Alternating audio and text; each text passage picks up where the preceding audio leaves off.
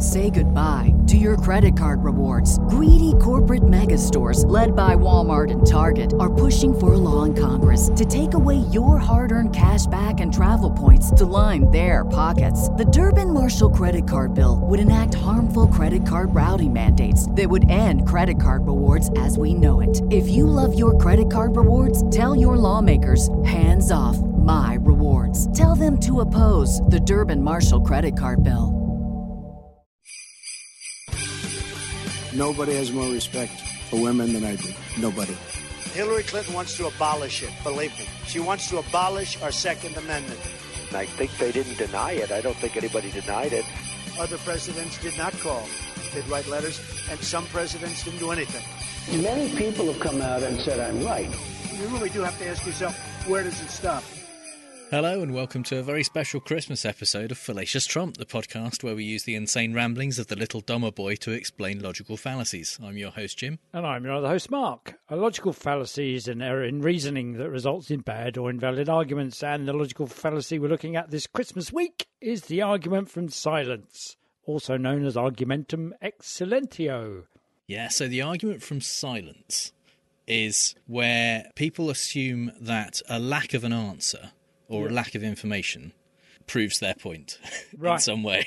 Yeah, so they kind of read into the silence in a way that isn't really justified by the silence, because you can't necessarily know what silence means in every context. Yeah. But handily, it always means what the arguer wants it to mean. Yes. And in a country that is enshrined in the Constitution, that's quite interesting, isn't it? Because one would think that it's only got one interpretation. Yeah. So our first example from Trump this week comes actually from one of his books, How to Get Rich, which obviously he probably didn't write himself, but... And nor has he got rich. Has he got rich? No. And in the book he says, all of the women on The Apprentice flirted with me, consciously or unconsciously. That's to be expected. Well, how do you unconsciously flirt with somebody? That's handy, isn't it? That all of them, they all did it, whether they know it or not. Yeah, that's what they did. So that brilliantly gets past the idea that people could say, I didn't. Of course I didn't. It's ridiculous. Because you say, people who actively didn't flirt. Yeah. You not only didn't say you were flirting, you didn't even know you were doing it. But of course, because I'm me, that's to be expected. He compounds it. He kind of adds literally insult to injury by saying that's to be expected. It's only to be expected given the fine figure of a man that I am, fine figure of two or three men, that he is. Yeah. So he's very much, I think, reading into there stuff that wasn't said and probably didn't happen. Yeah. Yes, and kind of wishes that it had. It benefits him in that way. Yeah. At least it benefits his ego, at least. So. Yeah. The second, Mark, you've already alluded to in terms of the Constitution, and it's the Fifth Amendment. Her staffers taking the Fifth Amendment, how about that? And her ringleaders getting immunities. Now, here's people taking the Fifth Amendment. 4 people plus the guy who illegally did the server. He put in the illegal server. So there are 5 people taking the Fifth Amendment, like you see on the mob, right? You see the mob takes the Fifth. If you're innocent, why are you taking the Fifth Amendment? Like on the mob. Like on the mob. Like you see on the mob. Yeah. That show, The Mob. He's talking real reality. He's talking about Hillary's kind of Benghazi investigation. I think this was probably the 7th investigation they did into Benghazi. But it brought up the whole kind of email server thing. And he's talking about 5 people who took the Fifth Amendment. I couldn't find 5. Right. I could find only 2 of people who actually worked for her who had, including the guy who set up her server. 2 people also who worked for the company that kind of ran the server, who didn't work for Hillary. That's the extent of the people that I could find. And it was explained at the time that the reason that, in particular, the guy who set up the server didn't want to answer questions was because, Trump yelled about witch hunts for so long. This had been ongoing for several years, the Benghazi investigation, and they had found absolutely nothing. Yeah. And so every time they got someone to actually answer questions in front of the committee, there were kind of accusations made about things that they'd done wrong that could be further investigated and things like that. Right. So they were saying, look, I'm just not going to come and answer questions. Yeah. Because I haven't done anything, and you'll just accuse me of stuff you can't prove. Yeah. Because that's what you've been doing all this time. So that was the argument, at least at the time.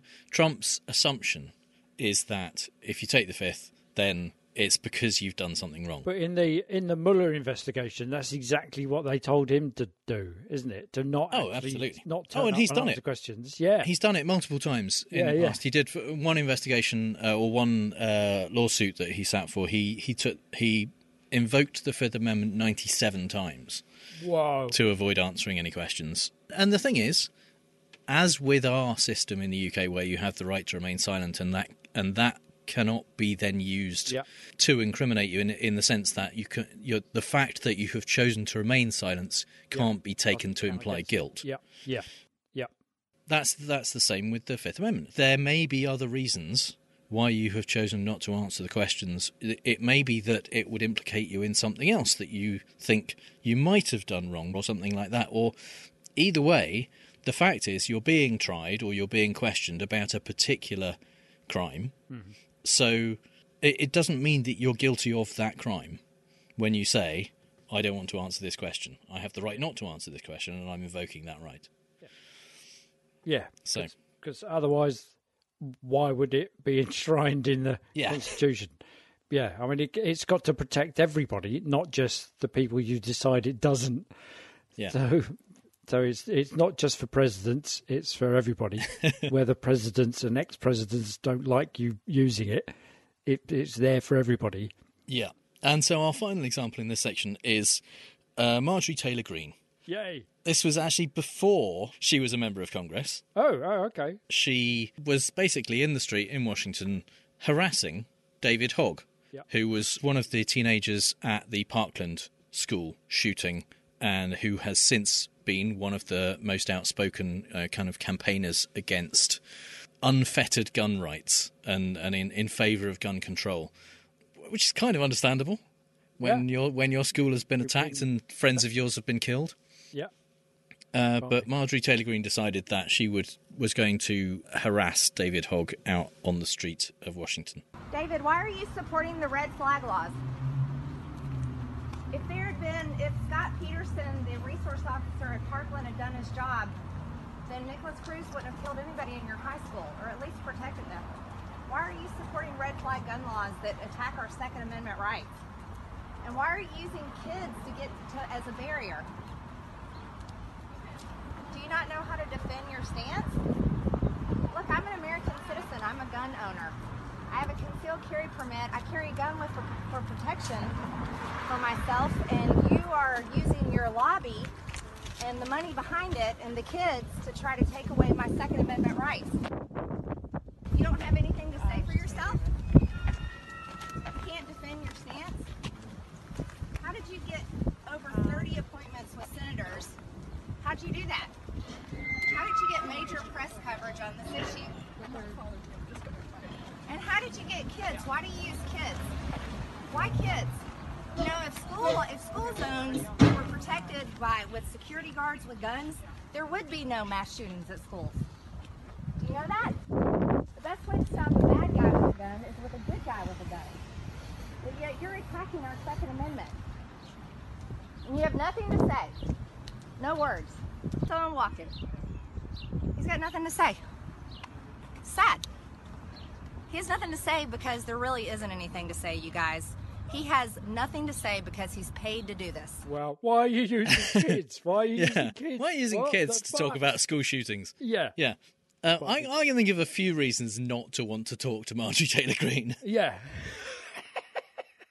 Yeah. 3, Marjorie Taylor Greene. There's 3 right there. But she assumes, the reason she states that she assumes that he won't answer her basically is because he can't defend his stance and because he's being paid to hold the position that he holds as as a child involved in a school shooting. He is being paid to ask adults to have more gun control. Yeah. And there was the shooting where Trump said, next time I'll jump in front of the I think the it thing, was I'll run into the building and yes. grab the thing. Yeah, I think it was that one. The way to fix good guys with bad guys with guns is to give guns to good guys. Yes. Yeah, how's that working out for you? Yeah. So, regardless of the errors in what she was actually saying about school shootings, he isn't required to debate her. And the fact that he isn't is that no conclusions can be drawn from that. No, it doesn't mean he didn't have an answer. It doesn't mean he can't defend his stance. It doesn't mean he's being paid by George Soros to take your guns away. Yeah. It just means that he, in that moment, didn't want to respond to her. Felt that it was better to just keep walking away from the crazy lady. Yeah. Who is self-confessed carrying a gun. Uh-huh. Yeah. Chasing teenagers down the street. And with a gun in a purse. Yeah. Yeah. And then wondering why he's not answering. Okay. Yeah. Self-awareness. Also a thing the right doesn't have. Humour, self-awareness. Yeah. And now is the time, I think, for Mark's British Politics Corner. Well, it's been quite interesting looking at this, and I could stand accused of shoehorning in current events into this, despite the subject I'm going to get them in. But it kind of comes from, in the UK, we don't have a Fifth Amendment written into the Constitution. Well, we don't have a written Constitution, unless you count the Magna Carta. So we don't have a fifth that can be appealed to. There's no kind of official silent position that you can take as a legitimate response, apart from, as Jim alluded to, the right to remain silent when you're being arrested, which, come to think of it, actually may lead to phalanxes of mute government ministers at some idyllic point in the future, perhaps. But anyway, in April this year, Cabinet Secretary and Head of the Civil Service Simon Case went before the Public Administration Constitutional Affairs Committee, where he was asked about the row over who paid for the refurbishment of Prime Minister Boris Johnson's Downing Street flat, and more specifically, who leaked the story. And notwithstanding that this has been under investigation for 5 months at this point, he simply can't answer anything for the following reasons.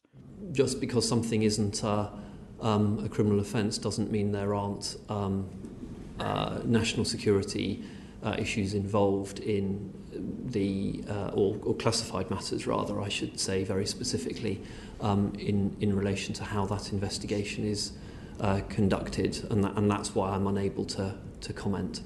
I'm genuinely not trying to frustrate the committee, but I am constrained in what I can say. My answer is the same as before. I can't go into these sorts of details relating to an ongoing inquiry.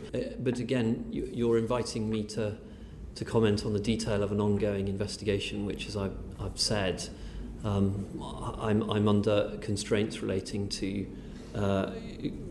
classification, etc. And so I'm afraid I can't go into these sorts of details. It is not out of rudeness or disrespect to the committee, but there are constraints on what I can say in this forum. I can only apologise to the committee again for these constraints I'm operating, and which is why we have, which is why, with the Prime Minister's permission, we've been updating the Speaker on Privy Council terms. The Speaker is not in charge of scrutiny of the functioning of the civil service. This committee is, and our chairman is. Look, I mean, I'm very happy to pick that up with the chairman and the relevant authorities. It sounds like a potential way through. And again, I understand, apologise for having to frustrate what are legitimate lines of inquiry. So he's at great pains, actually, to say nothing, but also at great pains to cover himself by saying there's nothing to be implied from the fact that I can't say anything other than the fact that I'm under constraints not to say anything. So he keeps saying it's not out of disrespect for the the committee, nor is it because he's trying to frustrate their inquiries. I mean, the net result is he's doing exactly that, but they're not to imply that from his silence. They're not to infer it. Yes, exactly. And also note that I guess the equivalent of the taking the Fifth Amendment, or the argument from silence, or the kind of appeal to I need to be not answering this question, is when people like him in government or in politics invoke national security, or like he says, classification, etc. And you think, oh well, that's all right then. I can't tell you this because of classification, etc. Rather than I've got nothing to say on the matter, but he clearly has got loads to say. Also note that he needs to ask permission of the Prime Minister to begin any investigation. And from a Prime Minister who, he had to get permission to go and report to someone that is clearly not in charge of his department. And this committee is, in order to skirt round any kind of scrutiny of the things. So all of the things that he's begging them not to infer can only be inferred by the fact that he's doing this.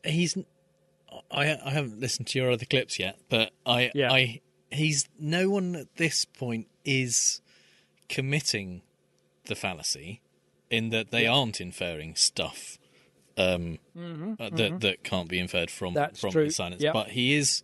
I see where it is, because he is kind of heading it off before anyone before anyone gets the opportunity to do that. He's seeing that's right, and actually in the entirety, he's there for like 40 minutes, doesn't answer a bloody thing, and they don't actually infer. They just continue to ask questions of him.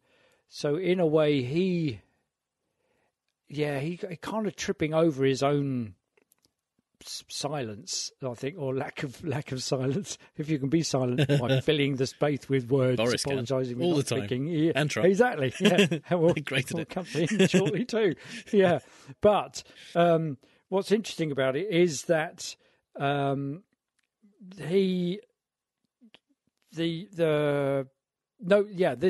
committee is the one in charge of scrutinising the civil service, and on the committee is Labour MP Karen Smith, who says, why did you come here if you knew you wouldn't be able to talk about this stuff? Mr. Case, you're the guardian of the propriety and ethics and civil service conduct in your role. Do you think it's acceptable that you come before this committee to discuss these matters, having been told that you can't discuss them? You're essentially pleading the Fifth. Is that acceptable? As I said, I can only apologise to... No, that's okay. Thanks for your apology, but is it acceptable? Well, yeah, I'm afraid it's necessary to protect the integrity of an ongoing investigation and the techniques involved. So I think she nearly commits it by saying that what you're doing must be unacceptable because you're not telling us anything. So therefore what you've got to say is not good thing. It's not a good thing. I mean, it's almost there. She almost teeters on. Yeah, it's kind of. It's more just like, why are you here?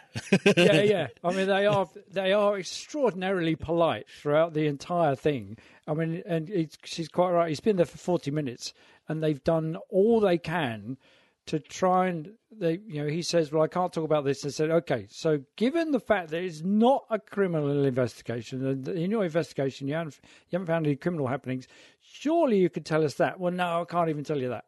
And so they kind of, I mean, there is lots of inference to be had, and I'm not sure that, given what we now know, I'm not sure that we would be committing the fallacy. Well, we would, but by saying, well, actually, the fact that you're hiding all of this stuff and the fact that you're skirting around the very committee that's supposed to scrutinise this stuff, and you are supposed to be investigating things to uphold the morals of and the operating standards of the government, and you aren't, the fact that you're going around this in such a opaque and oblique way infers that you've got something to hide. It implies that you've got something to hide. Yeah, absolutely. So you can commit this fallacy, of course, by inferring something that you don't have all the information to infer, and still be right. You've still done something illogical or committed a fallacy, even if you turn out to be right about it, because it didn't logically follow from the information you had.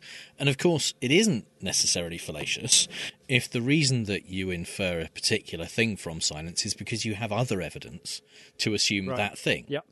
If you're only basing it on the silence, on the lack of an answer, that's where it's a problem, and there's no logical basis for you to go one way or the other. But it doesn't mean you can't ever make any inferences, and it depends what those inferences are based on, as well as the lack of a forthcoming answer. And actually, in a way, another member of the committee, Tory MP Jackie Doyle-Price, I think goes a bit far and commits the fallacy when she's talking about the leaked phone messages in this brief clip. Because, of course, the fact it's not on their phones doesn't mean they're not guilty of the leak. And you kind of go, okay, yeah. I'm going to continue to push back. I don't think that's the fallacy, but also I don't think she's wrong. What she's not saying, if she was saying that the fact that it's not on their phones means we can assume that they've deleted it from their phones, for example. Yeah. That would be fallacious. All she's pointing out is that absence of evidence isn't evidence of absence, which is fair. The fact that they haven't presented us with the evidence that this thing happened doesn't mean it didn't happen. It just means we can't prove it using this method, which is valid. And I guess an invalid response to that would be, well, no news is good news. We haven't found anything, so that must be fine then. Well, we'll come back to no news is good news. Oh, right, okay, that's the classic inference, isn't it? Yeah. So, I mean, the thing one would be right in all these kind of implied inferences or inferred implications.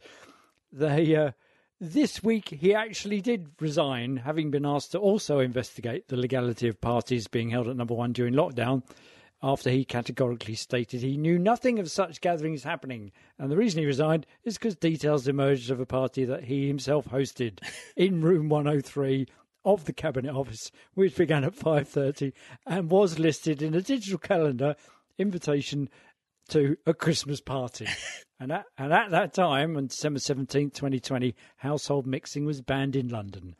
He has remained silent on the matter. It really feels like if you are that person, if you hosted a party last year and they said, okay, we want you to investigate whether any parties were hosted last year, you might say, I don't think I'm the best person for this job. I think I'm the right one to do that. Yeah, you'd kind of, but then... You'd have to be really confident it wasn't going to come out. Yeah, yeah. But again, that's a sort of similar thing, because it's a bit like when Trump grumbled that, who was it who recused himself from? Was it Jeff Sessions? Do you mean Jeff Sessions? Oh yeah, there you go, Jeff Sessions. Attorney General. Yeah, when he recused himself and he said, no, I can't do that, and he gets all over that, and he kind of like, if he had recused himself, or done the equivalent English version of that, if Simon case, people would have just gone, but it didn't need to be publicly, did it? I mean, presumably someone sidled up to him in Whitehall and said, we'd like you to run this investigation. They didn't put it in the paper. No, we're thinking of asking Simon. But I think that's kind of his job as cabinet secretary, is to look after the morals and the smooth running of the government procedures.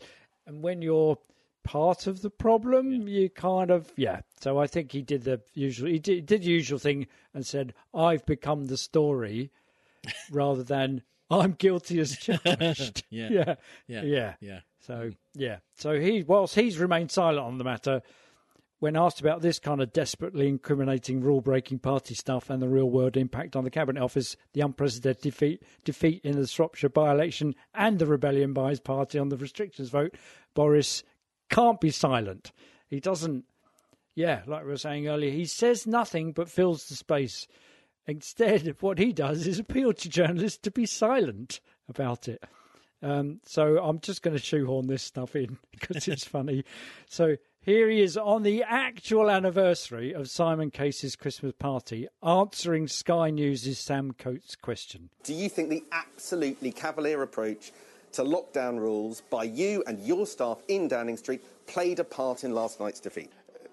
Basically, what's been going wrong, Sam, is that in the last few weeks, some things have been going very well, but what the people have been hearing, is just a constant litany of stuff about politics and politicians and stuff that isn't about them. Prime Minister, it sounds to me like you're quite clearly blaming the public for being focused on the wrong thing and the media for reporting the wrong thing. So you trying to change the sleaze rules in favour of you and your colleagues, which triggered the by-election, which caused this defeat. Yes. Do you accept hands up responsibility for that? Yeah, I do, because I think it goes back to exactly what I was just saying, Sam, which I think it comes into the overall category of politicians talking about ourselves and those issues and seeming to be focused on those issues at the expense of the things that really matter to people. Final question. Tory MPs are saying publicly that conversations have begun about your future. If it was in the interest of the Conservative Party, would you resign? Sam, that is exactly the kind of question that qualifies, that breaks the golden rule. What we're focusing on is getting the job done. What we're focusing on is trying to make sure that we not only have the party... That's absolutely brilliant. It's like, brilliant. Mr. Prime Minister, are you a massive hypocrite? Enough about me. Let's talk about you. Yeah. And it's the whole thing. He kind of says he's blaming the entirety of the media. Well, not the entirety of the media. The Sun dutifully pushed this story to the sixth page. He's blaming them for being silent on the good things that they're talking about. So he's saying, the reason you're doing this is because you, like us, are focused on politics and politicians, and nobody's interested in that. They're all interested in the good things we're doing. Why are you not telling them about that? And he's going, well, hang on a minute. The reason it does affect real people because real people didn't vote your candidate in the constituency where you and your real actions caused him to have to resign.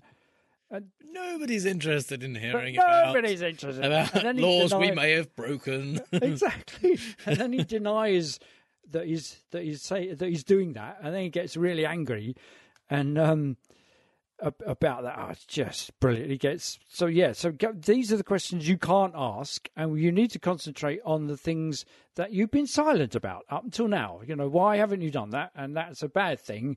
And I'm doing good stuff, and you're doing a bad thing by not reporting on this stuff. And he gets really angry about it. And it's worth just playing that angry bit again. That is exactly the kind of question that qualifies, that breaks the golden rule. Qualifies, that breaks the golden rule. What the golden rule is, actually, Sam Coates tweeted answers on a postcard, but he just got really angry about that. And to be fair, I guess Boris was visibly trying to make it up to us rather than just making things up, because he conducted the interview whilst wearing a mask, giving the lie to the adage that you can tell when Boris is lying because you can see his lips move. No lips, no lies. And them's the rules. So I know it's kind of stretching the point, but it is well worth having a listen to.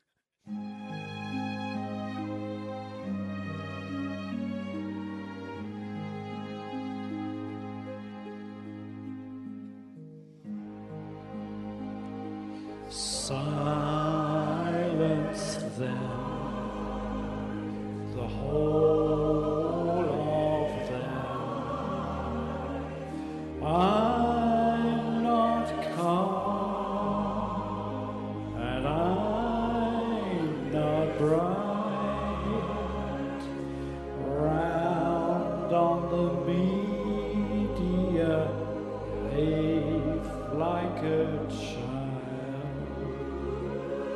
Wholly reliant on fallacies in the wild. Look for wild fallacies. Look for wild fallacies.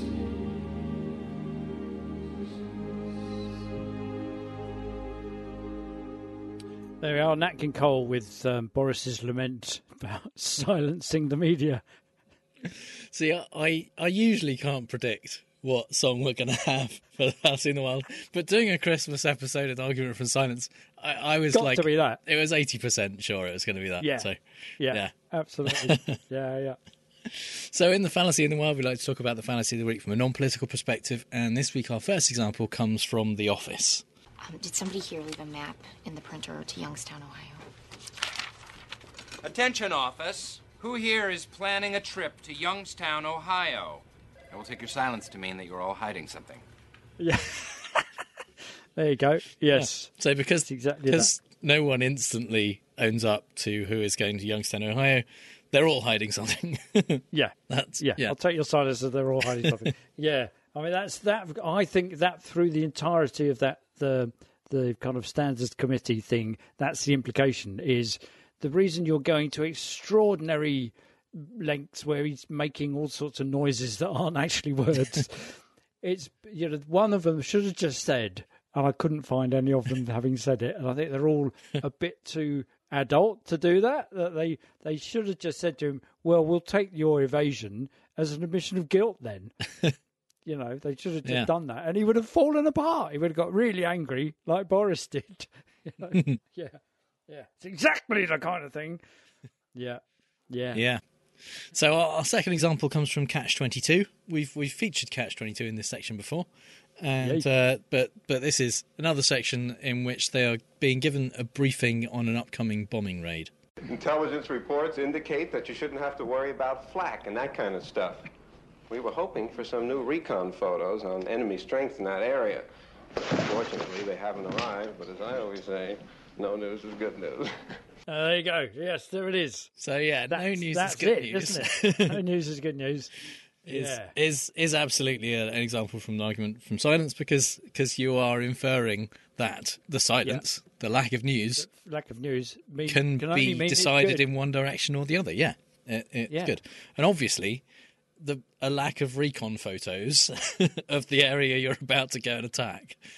Yeah. Probably not good news. Probably not good news. Yeah. There's no reason to assume that means that there's not something bad there that is going to shoot you. So not least the fact that they weren't able to get any recon photos. Or they did and couldn't get back. Yeah. There's that kind of stuff. It's a bit like, they've obviously not been shielded, not had extra armour fitted in the right places on the planes. Yeah, our final example in this section is actually a book called Did Marco Polo Go to China? By a historian called Frances Wood. And this is a book from 1995, and she... I know, I was thinking it was like 1850. Yeah, no, this was quite reasonably recent, where she basically questioned the kind of established wisdom that Marco Polo not only went to China, but spent like 15 years in the court of Kublai Khan. And the reason that she questioned it is because in Marco Polo's writing, there's things about China he doesn't mention. Right.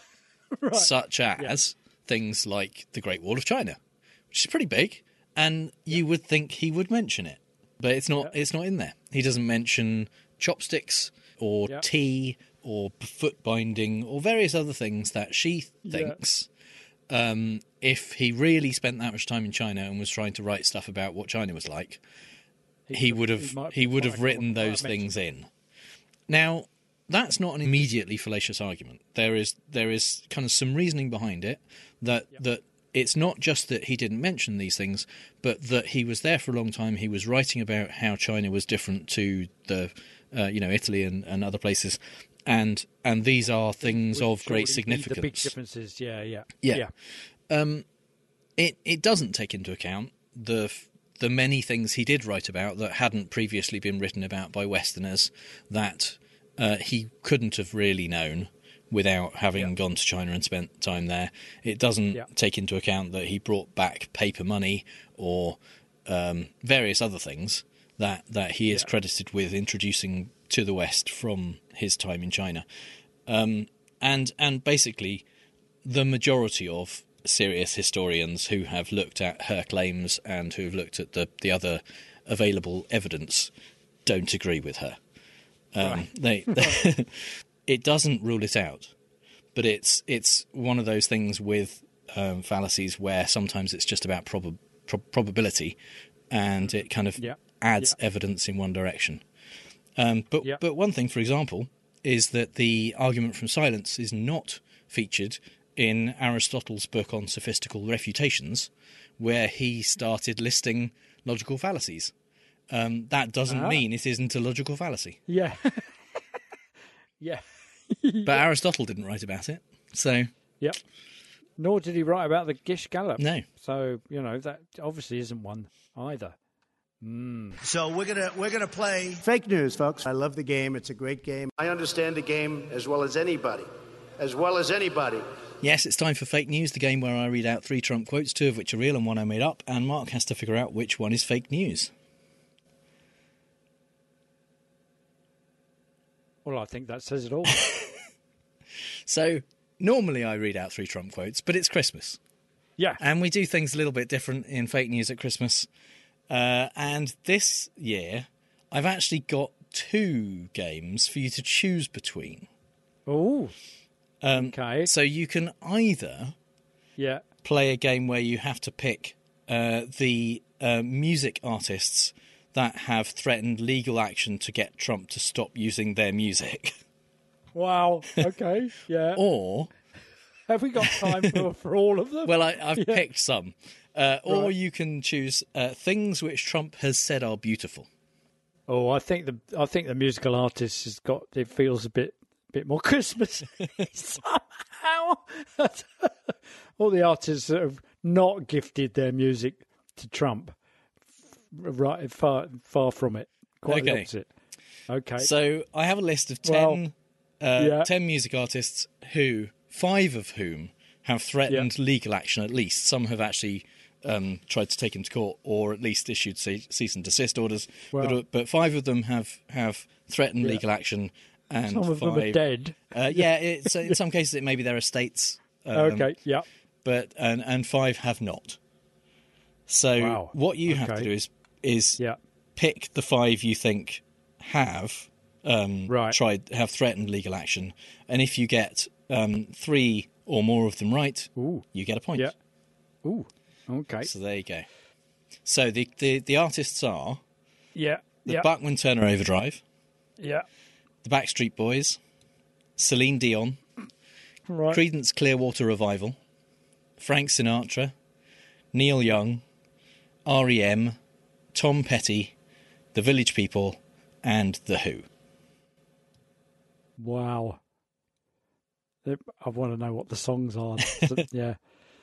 Okay, I think that The Who would have had something to say about that. And I wonder what the song was. Was it? Won't Get Fooled Again. Okay. Okay. Right, yeah, okay, so I'm going to plump for The Who. So, yeah. And R.E.M. are those kind of guys. They would have something to say about that. I would really like the Frank Sinatra estate to, what was it, My Way? Definitely, he's got to have at some point played My Way as he slid down a slope. So I'm going to have that one as well. I will tell you, these are all artists he has played regularly at his rallies. So it's they are they're all examples. Whether they've sued him to stop, Oh yeah, and he did do The Village People, didn't he? But would they be that concerned to actually stop him? Okay. The Backstreet Boys, I don't know. You see, and the fact that they haven't, there's nothing to be inferred from their silence. Yeah.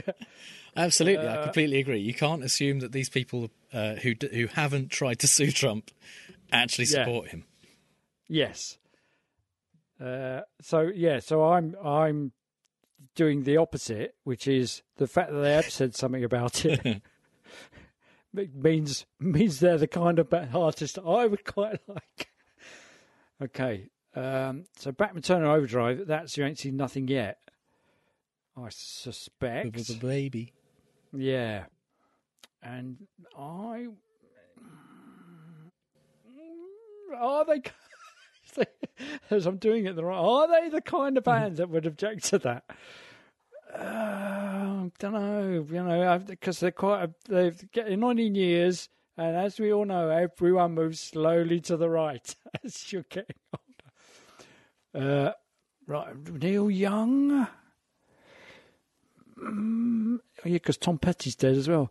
Okay, I'm gonna plump for Bachman Turner Overdrive, and oddly, the Village People, because basically he's not a blue collar worker, and neither are they, but they represent blue collar workers, and yeah, so that's my 5. Bachman Turner Overdrive, Frank Sinatra, R.E.M., the Village People, and the Who have all sued Trump to get him to stop playing their music at his gigs. So we'll go through them in order. Yeah, and I'll be really surprised if they're not. Yeah. Bachman Turner Overdrive. Yeah. He did play You Ain't Seen Nothing Yet repeatedly. Yeah.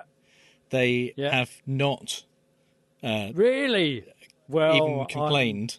As far as I can tell, appalled by that. I'm going to tear up all the albums. the other thing I would say is that the people who are in the list who have not tried to sue him also have not publicly objected.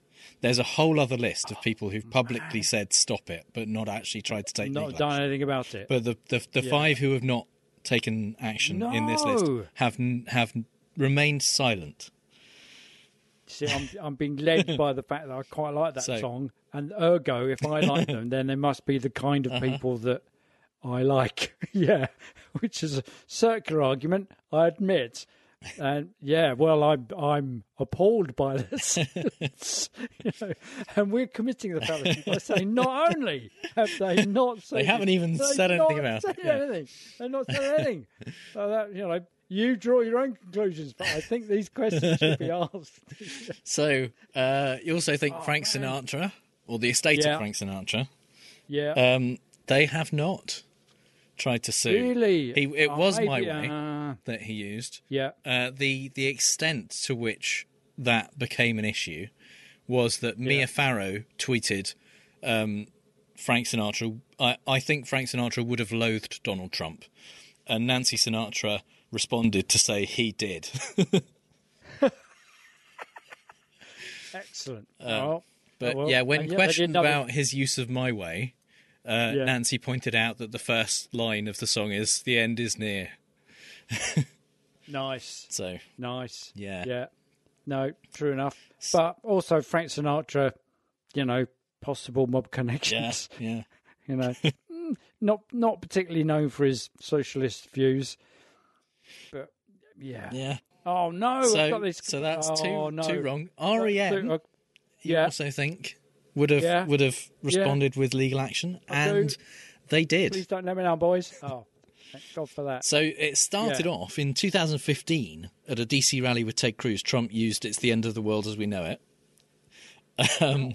and Michael Stipe tweeted, "Go fuck yourselves, the lot of you, you sad attention-grabbing, power-hungry little men. Do not use our music or my voice for your moronic charade of a campaign." Nice. That's properly... And then went on to sue them. Well, he continued using the music. So 2020, eventually, REM's Mike Mills tweeted, "We are aware that the president continues to use our music at his rallies. We're exploring all legal avenues to prevent this. If that's not possible, please know that we do not condone the use of our music by this fraud and con man." So wow. That's saying it in the strongest possible terms, isn't it? No, and that's kind of, again, no self-awareness, and now the end is near, and it's the end of the world as we know it. Yeah, he doesn't always pick the best things to represent. No. Okay, Village People. Moving on to the Village People. Yeah. Didn't he do YMCA? He's done YMCA and Macho Man repeatedly. Right. Yeah. Okay. And initially, the Village People were fine with it. They just basically didn't want to get involved. They didn't necessarily agree with him, but they were like, okay, whatever. And they've got their pensions to consider, so, you kind of think they're getting royalties. Following the protests after the death of George Floyd, when Trump tweeted, when the looting starts, the shooting starts, Victor Willis of the Village People said, if Trump orders the US military to fire on his own citizens on US soil, Americans will rise up in such numbers outside of the White House, he might be forced out of office prior to the election. Don't do it, Mr. President, and I ask that you no longer use any of my music at your rallies, especially YMCA and Macho Man. Sorry, but I can no longer look the other way. And they issued a cease and desist letter at that point. Yeah. So.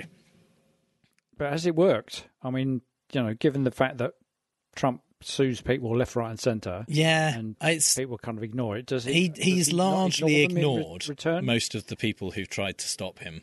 Depends whether he has any kind of respect for them at all. Dee Snider of Twisted Sister asked him to stop, and he stopped. There are others. So they look frighteningly. Like they could do you some damage. Well, Dee Snider was on Celebrity Apprentice, so I think maybe he kind of got to know Trump a little bit. I don't know. Right. Anyway, or at least where he lives. Yeah.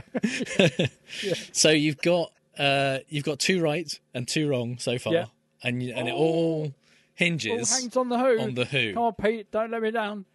Yeah. And the Who. Yeah. Have not said anything about Trump using their music. What the fuck? Pete Townsend, you media whore. Jesus. Or someone who doesn't want to get involved in politics. Yeah. No, his silence clearly means he's worried about his pension fund. What the hell? No! Yeah. You would think that you would... Oh, what? So what did he use? What does he play? Don't Get Fooled Again? He's played a few Who songs, actually. Pinball Wizard was one of them. Right. Don't know why. Right. But there's the few that they haven't come out publicly either way on that, so we can't infer their views. Because there was a similar thing with David Cameron and the Jam, I think, the British post-punk group, post-mod punk group. And I think Paul Weller had a lot to say about it. And the Clash as well, all of whom are dead. And just like everybody in the kind of punk rock community just went, they didn't say, please don't do this, but they just kind of went, you're lying. You're not the kind of guy, you've never heard of the Clash. You don't, what? Yeah. You went to Eton. Just give over. You're a Frank Sinatra man, straight up and down. No, well, I'm appalled. So the others, the ones you missed. Yeah, who did? I bet Celine Dion did. Celine Dion didn't. No. Oh, right. No. Canadian. Creedence Clearwater Revival. Yeah. Trump used the song Fortunate Son multiple times, which is very ironic. And John Fogerty said, I wrote this song because as a veteran I was disgusted that some people were allowed to be excluded from serving our country because they had access to political and financial privilege. I also wrote about wealthy people not paying their fair share of taxes. Mr. Trump is a prime example of both of these issues. The fact that Mr. Trump also fans the flames of hatred, racism and fear while rewriting recent history is even more reason to be troubled by this use of my song. And sent a cease and desist order to him. That's excellent. Yeah. Cool. Yeah, it's a song about privilege and people getting stuff they haven't done any work for. It's so weird. And not in a pleasing way. not in a kind of this is all right. This is what everybody should do. This is an unacceptable shut up system. about it. Should be ended. Yeah, yeah, yes, exactly. Yeah, and Trump again with no self-awareness and no sense of irony, just kind of goes, "Oh yeah, there you go. We'll play that then." Yeah, because that's exactly what I am. Yeah. And in the process, thumbing his nose at the fans of Creedence Clearwater, vets and blue-collar workers who all vote for him. No. I mean, in the same way as he unironically dances to Macho Man, which is not what he thinks it's about. No. No. I mean, they also frequently have played Born in the USA, which is a song not about how great it is to have been born in the USA, but the fact that a veteran returning from war, despite having been born in the USA, cannot catch a fucking break. Yeah. Springsteen did not take legal action against that, but did enthusiastically endorse Hillary Clinton. And then several times when Born in the USA started to be played at Trump rallies, people started booing after that. So, yeah. that was one way to go. That's the way to do it. Yeah. Well, he's just done a thing with Obama. They've put a kind of musical extravaganza together. Yeah, which would be quite interesting to. And I saw an interview with them both, and Springsteen looks. I think they're contemporary in age-ish. But Springsteen looks like Obama's grandfather. Yeah. So he's granddad. God damn it. So Neil Young was one of the others. He really? Yes. I thought that Neil Young would have been, he's kind of a closet writer. No, he's a hippie. He was right. Kind of his somewhat ironic "Rocking in the Free World" was one that Trump picked, and he has kind of vacillated on whether to actually take legal action or not. But basically he said in kind of I think 2020, I'm changing my mind about suing President Trump, he wrote, after having decided not to. Reconsidering, I'm looking at it again. There's a long history to consider, and I originally considered it, decided not to pursue, but then President Trump ordered thugs in uniform onto our streets. His idea, he ordered it himself. Imagine what it feels like to hear Rockin' in the Free World after this president speaks, like it's his theme song. I did not write it for that. Yeah, see, they're all a bit, you kind of go, well, okay, yeah. Which is why I wanted, the Who to be like the Clash. Go, stop it! Oi, what are you doing? Yeah, straight away. Please do not ever play our stuff again. But he's just going, well, I thought about it. It's a long history. No, there isn't. It's only been there for 4 years. How long does it take you to make your mind up? He originally decided to. And then he decided not to because of COVID, partly because he thought, there's actually more important stuff. This isn't that big a deal. True. There's other stuff going on that people need to focus on. Yeah. But then riots. It kind in the streets. and then riots. Yeah. Yeah. Because it kind of is the important thing because it's the intangible, visceral connection that you have with music is what Trump is tapping into. Mm-hmm. He knows exactly what he's doing. He's doing bread and circuses, so he will, it's the triumphant trumpet blare before the gladiators come in and all that kind of stuff. And everybody goes, yeah, you're our favourite emperor. So if he's stealing your music in order to promote himself, well, he's not stealing it, he's using it. Presumably he's paying for it. He takes advantage of the fact that many of the venues he does rallies at have blanket copyright clearance. Right. Yeah. So he doesn't tend to pay the artists. I wonder if somebody at Mar-a-Lago is in charge of that. That would be interesting, wouldn't it? So finally, the last one is Tom Petty, whose song "I Won't Back Down" was used at Trump rallies. And Tom Petty's estate said Trump was in no way authorised to use this song to further a campaign that leaves too many Americans and common sense behind. Both the late Tom Petty and his family firmly stand against racism and discrimination of any kind. Tom Petty would never want a song of his used for a campaign of hate. And they further went on to say it was about underdogs, and that's not what Trump is, and all of that kind of stuff. Yeah. So nice. So it's all that stuff is properly, well, apart from Frank Sinatra, maybe it's properly blue collar worker stuff, isn't it? It's about struggling in the USA at the hands of an administration or successive administrations don't actually care about you. Will exploit your labour and your loyalty and send you off to war and send you off to work, but won't support you when you come back. Or a lot of it was kind help. of 60s and 70s protest music. So yeah, it's weird. Yeah, all the stuff that Trump would have heard. Yeah. Up. So, but I mean, there were many other examples that I could have picked. There was Linkin Park, Phil Collins, Rihanna, Pharrell Williams, the Rolling Stones, Andrew Lloyd Webber.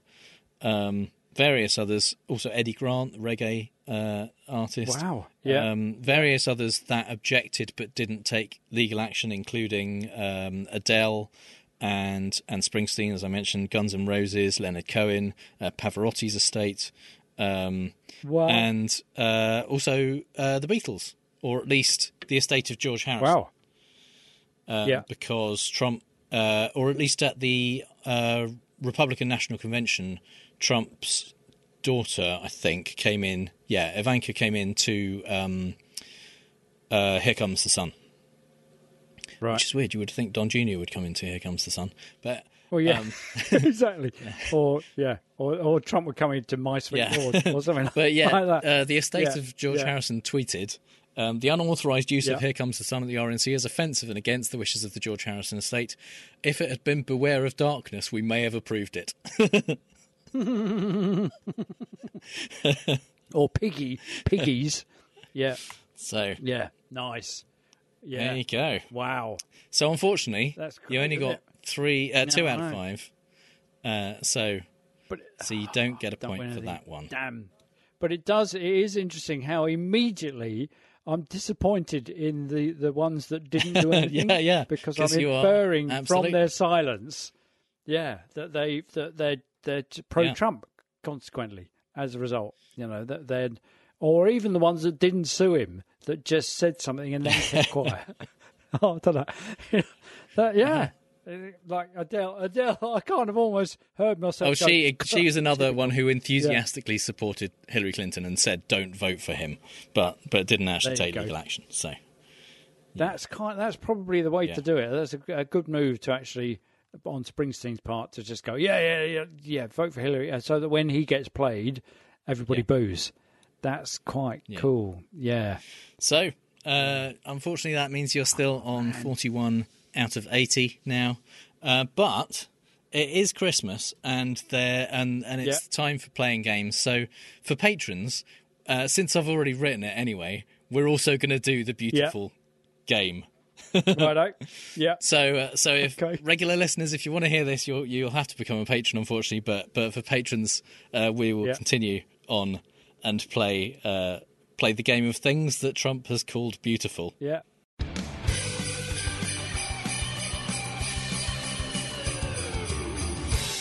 Yes, it's time for the part of the show that this week at least is called The Grift That Keeps On Grifting Is Not a Logical Fallacy, because Washington Post recently published a kind of bit of investigative journalism that they did, which they're reasonably good at, about all of the events that Trump has been hosting at Mar-a-Lago for Republican candidates. And as we know, Trump gave up his presidential salary for 4 years, and that meant that all the Republicans could say, look, he's not grifting, he's not just in it for the money, he's given up his, what is it, $400,000 a year salary or something like that they get. Right. He makes such a shitload more than that. But by not only not getting rid of all his businesses while he was president, whilst he was in office, and taking as much as he can, but just continually taking as much as he can since. Yeah. And also whilst he was in office, he would move loads of stuff there, host it all there. And charge hotels, them huge and amounts. Charge them. And charge the Secret Service for staying there while he was there playing golf.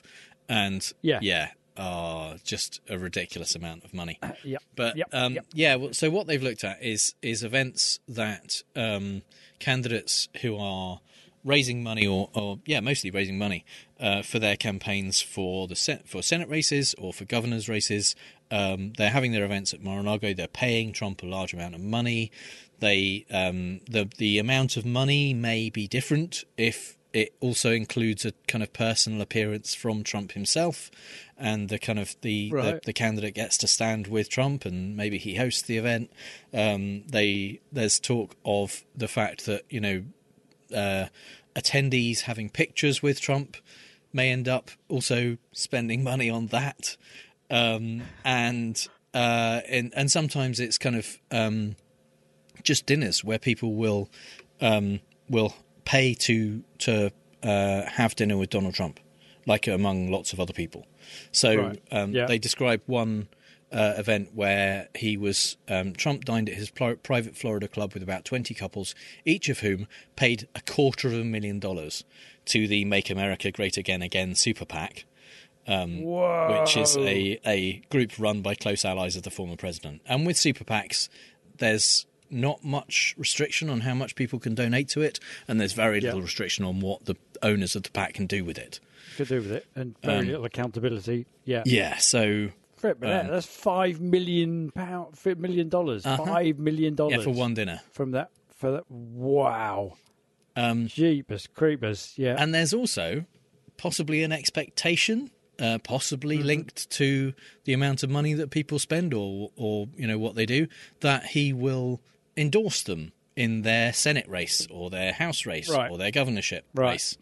And they found that of the 20 Republican candidates who held events at Trump properties in 2021, I think it was 12 or 13, were endorsed by Trump for that position by the time their event came around.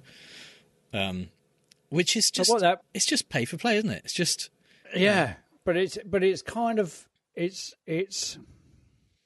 feels not unlike Cash for Questions or Cash for Peerages in the UK, but it doesn't seem to carry the same level of corruption as that implies, because his entire kind of power in this is based on him saying, "Oh yeah, I endorse this candidate for this particular position, either on the Senate or as a governor or whatever," and that still carries some weight.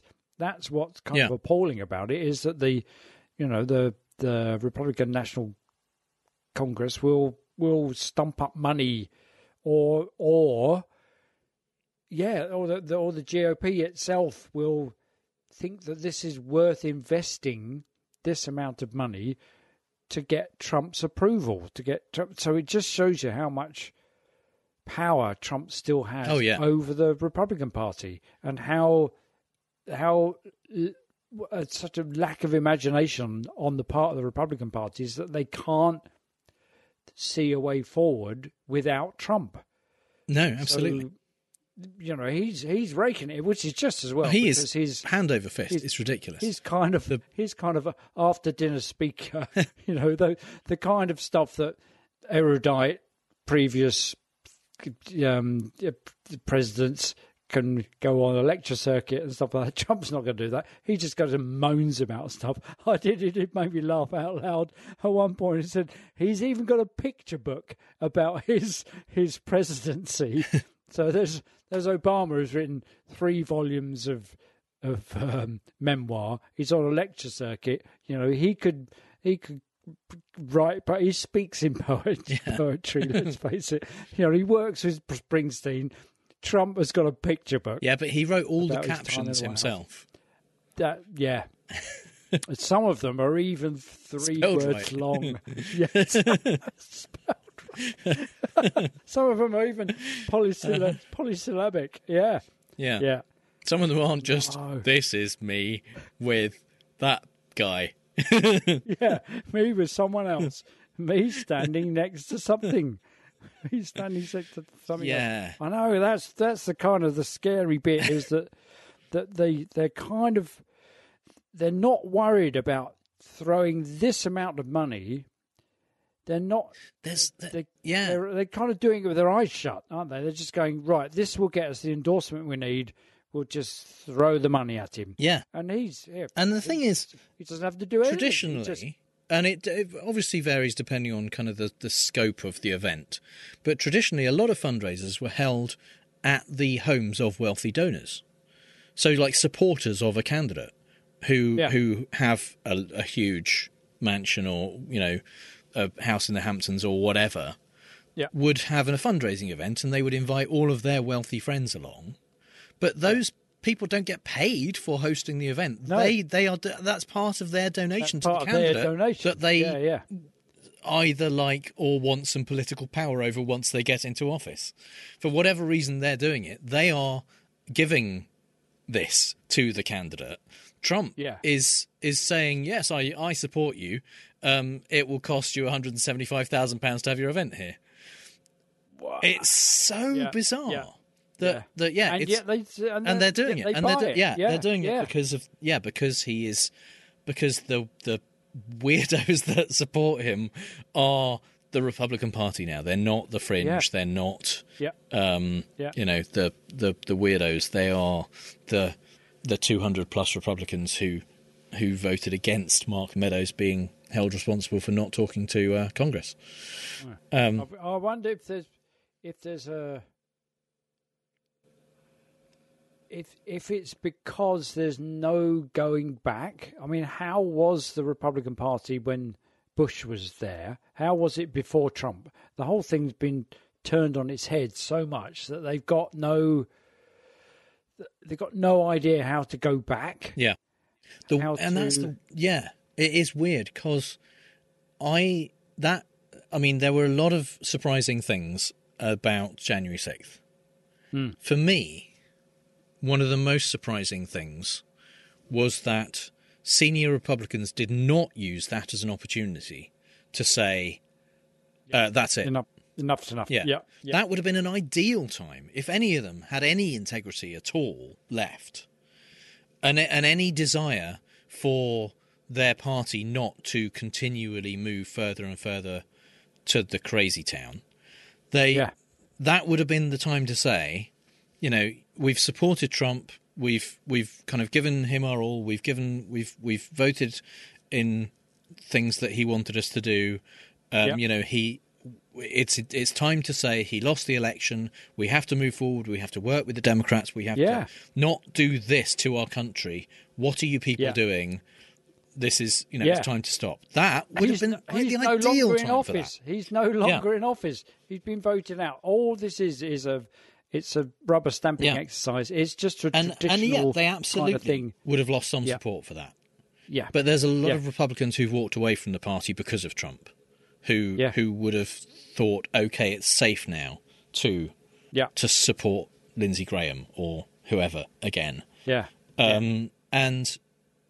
That it would have been an ideal time to do that, but it was a watershed. It was like Sandy Hook for gun control.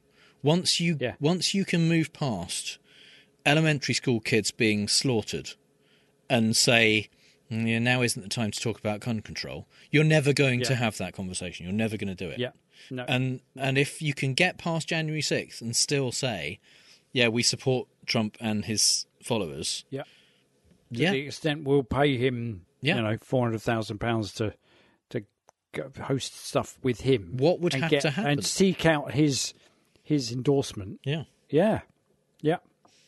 I think even if one of the legal cases against him goes how we would like it to go, and he ends up in serious legal trouble, I don't know if that's even going to be enough for some people. Although Mitch McConnell has been making noises about the January 6th committee this week that while he was very much against it and encouraging people not to join the select committee and things like that, he is now saying, since actually the Mark Meadows text messages and the emails and things came out, he's been saying, well, it's interesting to see who was involved and who was in on the planning of things on January 6th, and the public should hear about what the committee finds and things like that. He's been making quite kind of supportive noises about that stuff. Yeah. Christ knows if it means he would actually do anything if Republicans were sanctioned, or they wanted to vote for sanctions. Yeah, exactly. Yeah. It's wow. I mean, it's a similar thing happening in the UK with, at what point is the watershed? So when Boris lost the by-election, when his cabinet secretary resigned, when the photos came out about the parties that we talked about in the last episode, that's, the people are going, well, that's it. We're going to give you one more chance. You need to change your ways. And he won't. He hasn't for decades, so he's not going to. And at what point do they move past that? And it becomes, well, the same thing happened with Thatcher and with Major, where they just kind of, or it certainly happened with Theresa May, where there were just machinations in the background when it got too much, but they're not. It's not a kind of public revulsion on the part of the party to say it's got too much now. We need to go back to where we were. They've kind of they've crossed the Rubicon. They've gone that far. If you can get past January 6th and still say, actually, Trump is fine, then you think, well, that's it. There is no going back. So you've just got to. They will just become worse and worse. And the same thing happened with the Tories when they prorogued Parliament, when they shut down Parliament in order to prevent scrutiny of their methods. That was the moment when many people in the party went, well, that's enough.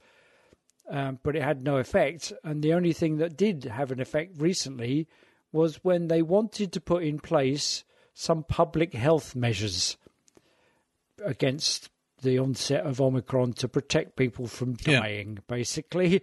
And that was the moment when they went, oh no, that's gone too far. And you think, well, what kind of that's where they draw the line. Have we now got? What? Yeah, and that's just that's what's behind this investigative journalism on part of the Washington Post, is actually we're seeing that the hub around which the Republican Party spins is Trump. Yeah. And they're until he dies, they're kind of stuck with that. That's the horse they've put their saddle on.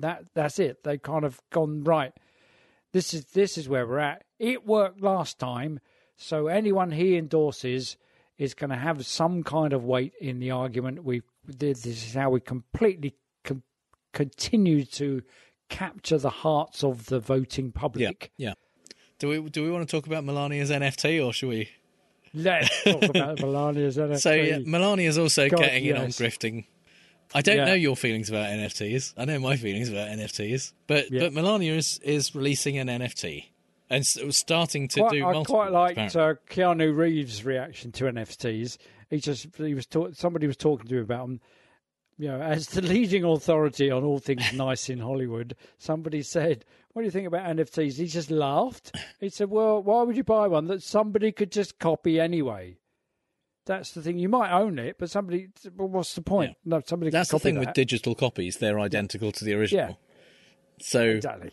Even if you have a piece of paper that says you have the original, I own the original. It's just the same thing as someone else can get for free, and you've spent hundreds of thousands of dollars usually for it because you're a fucking idiot. Hard-earned crypto. So apologies to any listeners who are very into NFTs. Who are owning NFTs, which actually, because Jim and I being filmmakers, NFT stands for the National Film Theatre, which is on the South Bank in London. But for anyone who doesn't know, it also stands for non-fungible token, Which sounds pretty mushroom-y to me. Which basically means it's a thing that isn't worth anything. That's pretty much exactly what it means. It's something you can't use to as money. You can't use it. It has no value to anyone else. Yeah, because fungibility, the fungibility of money is the fact that you have money and it can be used. You can be used to do multiple different things. You can buy something with it, and the thing you buy with it is worth something. NFTs are usually art, and they are incredibly expensive, and it's usually almost always digital art, which means that that exists as a file, and it's very infrequently a file that only one person has access to, because there are multiple copies of a digital file that other people sometimes can just download from online, and then they have exactly the same thing you have. As soon as you show it to somebody, because that's the point of having an artwork, is that you can show it to somebody. It's not just an investment thing. Yeah, and as soon as you do, and the medium on which it's displayed is and people copyable. who kind of think that NFTs are sensible make the argument of things like, well, if you take a photo of the Mona Lisa, you've basically got the same, an image of the Mona Lisa. That's not the same thing. Only one person has the original. But the original isn't the same as a photo of it, for one thing, of the Mona Lisa. Also, it was worked on by Leonardo da Vinci, whereas your copy wasn't. Yeah. There isn't that thing with digital stuff. When Mark or I make a video, we email the video to a client and say, here you are. They've got exactly the same thing as we've got when we email it, but we also have a copy because we emailed it to them.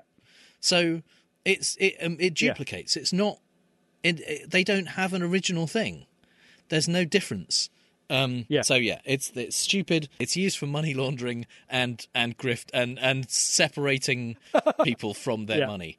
And not only is Melania Trump doing this, she is now getting into releasing NFTs at regular intervals, apparently. Oh my God. She doesn't get what NFTs are at all, because the press release says Mrs. Trump will release NFTs in regular intervals with a one-of-a-kind auction of historical importance.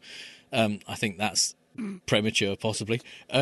Scheduled in January 2022, including 3 elements: digital artwork, physical artwork, and a physical one-of-a-kind accessory. That's not a fucking NFT, then. That's not an NFT. No. The digital artwork is an NFT, but the physical artwork and a physical one-of-a-kind of accessory are very much F. They are. You can then sell them to someone else. Yeah. Well, it's like releasing your album. I think it was Radiohead did that one year when they released their album digitally, and then they said, okay, and then we'll release it on vinyl at the end of the year. And you go, well, it's exclusively on digital. Well, it isn't. Yeah. So you've kind of, the exclusivity of digital has passed you by there. So it was for a while, except it wasn't, because everybody could get it, so it wasn't exclusive. Didn't exclude anybody, so therefore it wasn't exclusive. So so she's making fungible tokens to sell to people. Yeah, not fungible tokens. That's what NFT stands for her. And also just the digital things as well. Does it say a portion somewhere? A portion of the proceeds from the Melania Trump NFT collection will assist children aging out of the foster care system by way of economic empowerment and with expanded access to resources needed to excel in the fields of computer science and technology.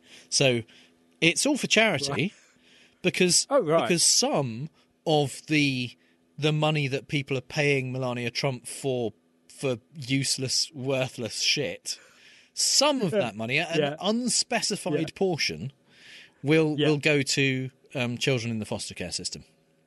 Working on programming and software development to point out to her that this isn't... The NFTs are pointless. It doesn't bloody work. Yeah. So you kind of go, it's all for charity, but is a much more attractive proposition that it's some of it's for charity. Because you can't expect someone like Melania Trump, who is who is paycheck to paycheck to give all of the proceeds of anything she does to charity. That would be insane. She has to cover her costs. Exactly. Yeah, and is the NFT? Is it a picture of her with "Do you think I care"? Or the first one she's releasing is just a kind of a watercolor of her eyes. Oh, okay. Yeah. It's not. Mm-hmm. Yeah, it's a digital artwork piece of presumably. And here's the weird thing: big zoomed-in picture. If it is a watercolor, then the artist Marc-Antoine Coulon has done a physical thing. He's done a watercolor. Is he then going to destroy that? Well, that's the thing, because there is an original piece of art there. Either it is indeed what they call it, which is a watercolor, in which case he's taken a picture or scanned the original piece of art that he's worked on, and they're selling that one copy of it. The others are, in fact, one of them was embedded in a news article that is about this, so I could have already downloaded it by now if I wanted it. But one person will get to say they own that, whereas everyone else will just say, "Yeah, I downloaded it. It's free." But also Marc-Antoine Coulon either has the original thing he worked on, or maybe will destroy it. In which case, does that increase the value of a photo of the thing he worked on? I don't know. Or it isn't a watercolor and he did it digitally. In which case, they shouldn't call it watercolor because it's a digital piece of art. Painting. Using the watercolor thing in Photoshop. Yeah. But how much is the digital artwork? Copy of the possibly original actual physical art? Yeah. Of the photo of Melania's eyes. Is one sol, which is cryptocurrency. Okay. It's currently worth about $150, which is also weird, given that people who believe that NFTs are a thing will spend hundreds of thousands of dollars on utter bullshit. Yeah. So she's got to be churning them out. If she's going to make massively, how is this going to help the kids? Some dollars to go to some of it to go to charity. The kids are only getting a portion of the proceeds of that. Presumably, Marc-Antoine, the artist, has to get paid at some point. There you go. Or at least put in a claim for his watercolors. Yeah. $150 seems like there's not going to be much left for the kids. No, not going to go far. So it feels like she doesn't know what she's doing. But the NFT platform is supported by Parler. Yeah, so there's also good. that. Yeah. In case you needed another reason to think this was a really bad idea. Yeah.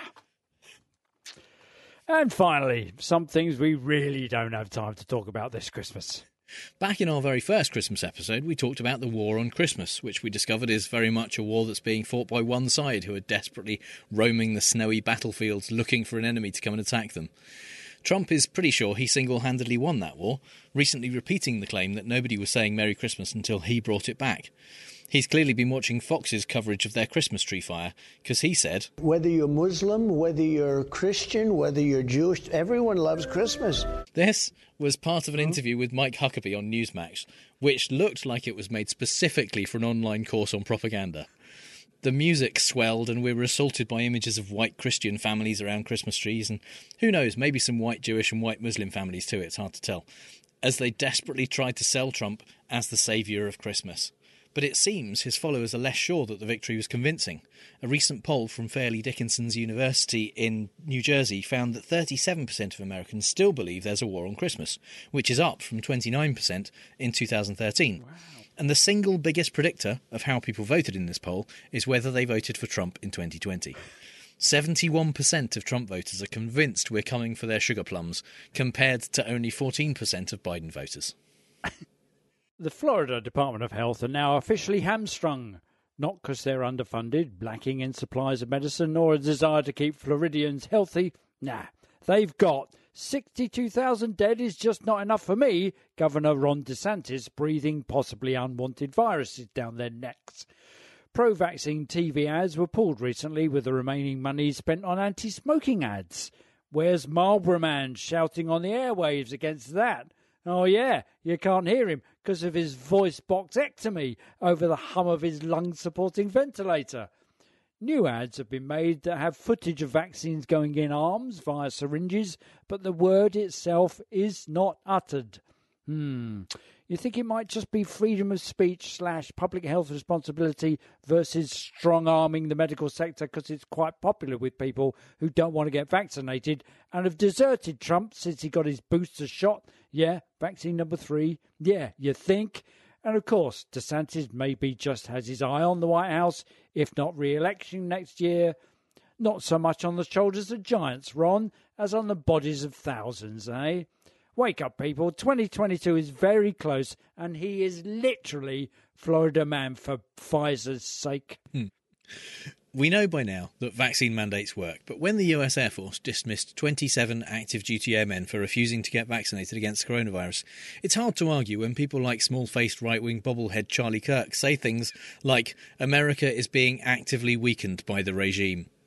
I mean, it's hard until you think about it for like 2 seconds and realise that 27 airmen represent 0.008% of the active duty US Air Force, and that the country is actually strengthened by losing military personnel who not only defied a direct order by their superiors, but are apparently unwilling to make the sacrifice of taking a safe, effective vaccine to protect others. If you factor in the little detail that 148 Air Force personnel have died of COVID so far, I think that we can all figure out which side is actively weakening America. The number goes up for the Marine Corps, with 103 Marines being discharged, representing a scarily huge 0.05% of the entire Corps. Whoa. It's odd, because I've seen A Few Good Men, and I remember Lance Corporal Harold Dawson telling Tom Cruise that Marines live by a code of unit, corps, God, country. He didn't mention self in there at all. I'm sure even we toyed with this somewhat stupefying conclusion when we were reading about Mueller's realisation that it's probably true, and now boy genius Eric Trump has confirmed it. In a recent interview with Jade Cutler for Cutler's podcast Uncut, Eric laughed that they were indeed too dumb to collude. After admitting that none of the Trumps had any knowledge of how to do politicky stuff when Donald joined the race in 2014, he added, "We weren't smart enough to collude with Russia. We didn't know what the hell we were doing. We didn't know what a delegate was." As many commentators responded online, you might have been dumb, but you were stupid enough to try. And actually, he really is dumb enough to try it on. Just plain ignorant of ignorance being no defence in the eyes of the law. Just because you were stupid doesn't mean you didn't do it, you idiot. When the stupidest people fall back on the public's perception of their stupidity as a defence, that's either very smart or we're actually watching reruns of Goofy. Over here in the UK, it's pretty well known that the Daily Mail is not to be trusted. It is almost, but not quite entirely, unlike actual journalism. So, when misshapen pillow huckster Mike Lindell sued them for defamation earlier this year, I really wasn't sure who to root for. I mean, sure, whatever they said about him was probably not true, but what could they possibly have alleged that would potentially ruin Mike Lindell's reputation? Well, apparently, the thing which pushed him over the edge, the thing which he found so offensive, was that a group of middle-class Middle Englanders might believe that he secretly dated attractive Broadway and 30 Rock star Jane Krakowski. Lindell's lawsuit claimed that it caused tremendous harm to his personal and professional reputation and prospective economic opportunities, as well as causing him significant humiliation and emotional distress.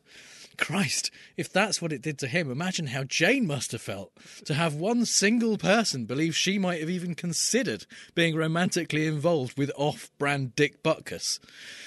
The judge in the case ruled that whether it was true or not, no defamation had taken place, saying, dating an actress, secret or not, would not cause public hatred, shame, ridicule, or any similar feelings towards Lindell.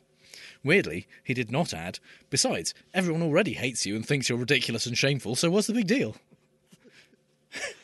I once read one of those enormous sci-fi tomes like Dune or Foundation, and all I can remember about it is there was this timeline chart in the foreword to give the context of when the story was set, and it included great swathes of time not far hence where science fell and faith in magic arose once again in its place in the new Dark Ages. Senator Ron Johnson, yes, Wisconsin, yes, Republican, yes, anti-vaxxer, Yes, the perfect populist mash-up name, courtesy of DeSantis and Boris even, seems to be the high priest of the new epoch of anti-science. Not happy with having been chairman of the Homeland Security and Government Affairs Committee in December 2020 and gathering vaccine skeptics, critics of masking and social distancing and several ivermectin peddlers around his cauldron, he's now adding mouthwash to the mix, alleging, between incantations of boil, boil, tall in trouble, that standard gargle mouthwash has been proven to kill the coronavirus. If you get it, you may reduce viral replication. Why not try all these things? Despite an entire page of Listerine's website attesting to the fact that it is not in any way effective against COVID. Johnson continues to spew an evil breath lie, going so far as to dismiss Fauci as overhyping COVID like he did AIDS. With over 700,000 people having died of AIDS in the US alone and 37.7 million people worldwide, and COVID currently killing 800,000 people in the US with more than 5.3 million around the globe, and it's not done yet, it's possibly time for a Witchfinder General to return and rout this weird sister from his Eye of Newt on the midterms coven. Expelliarmus!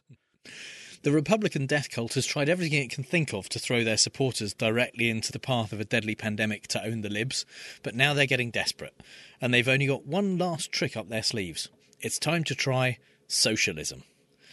4 GOP-led states, Florida, Iowa, Kansas and Tennessee, have changed their rules on unemployment insurance so that workers who either quit their jobs or are fired due to vaccine mandates will be eligible for payouts.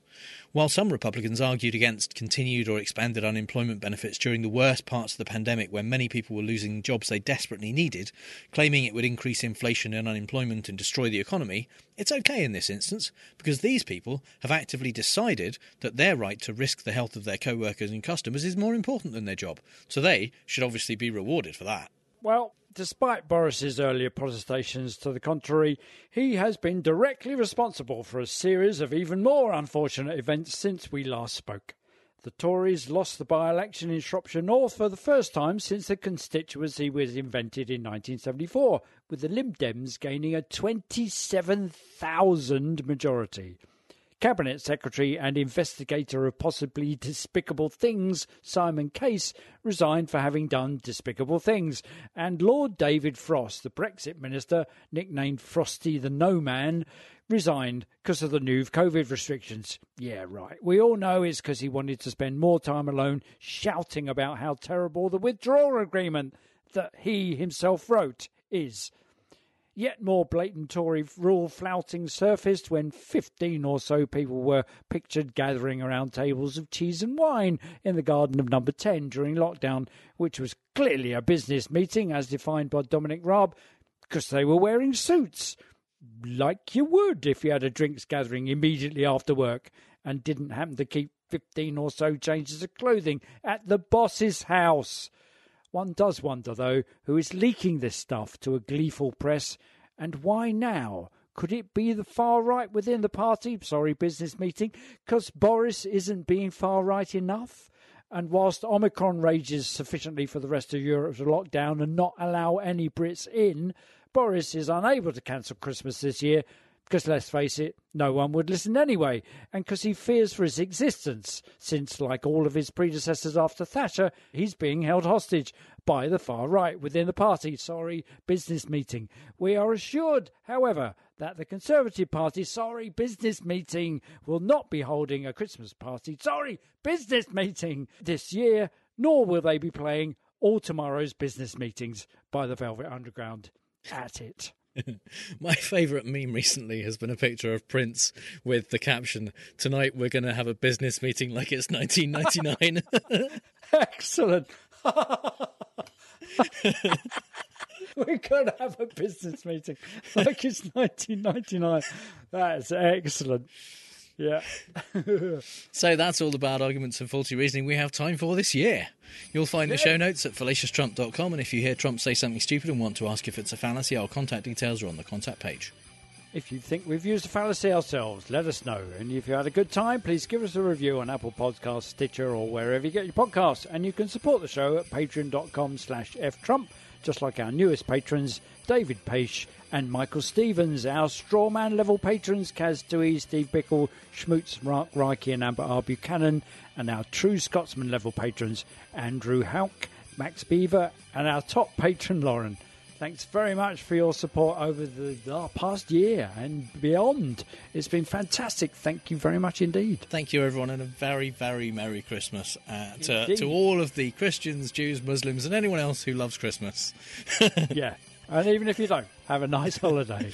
You can connect with those awesome people as well as us and other listeners in the Facebook group at facebook.com/groups/FallaciousTrump. All music is by The Outbursts and was used with permission. So until next time on Fallacious Trump, we'll leave the last Christmas word to the Donald. That's right. Go home to Mommy. Bye. Bye.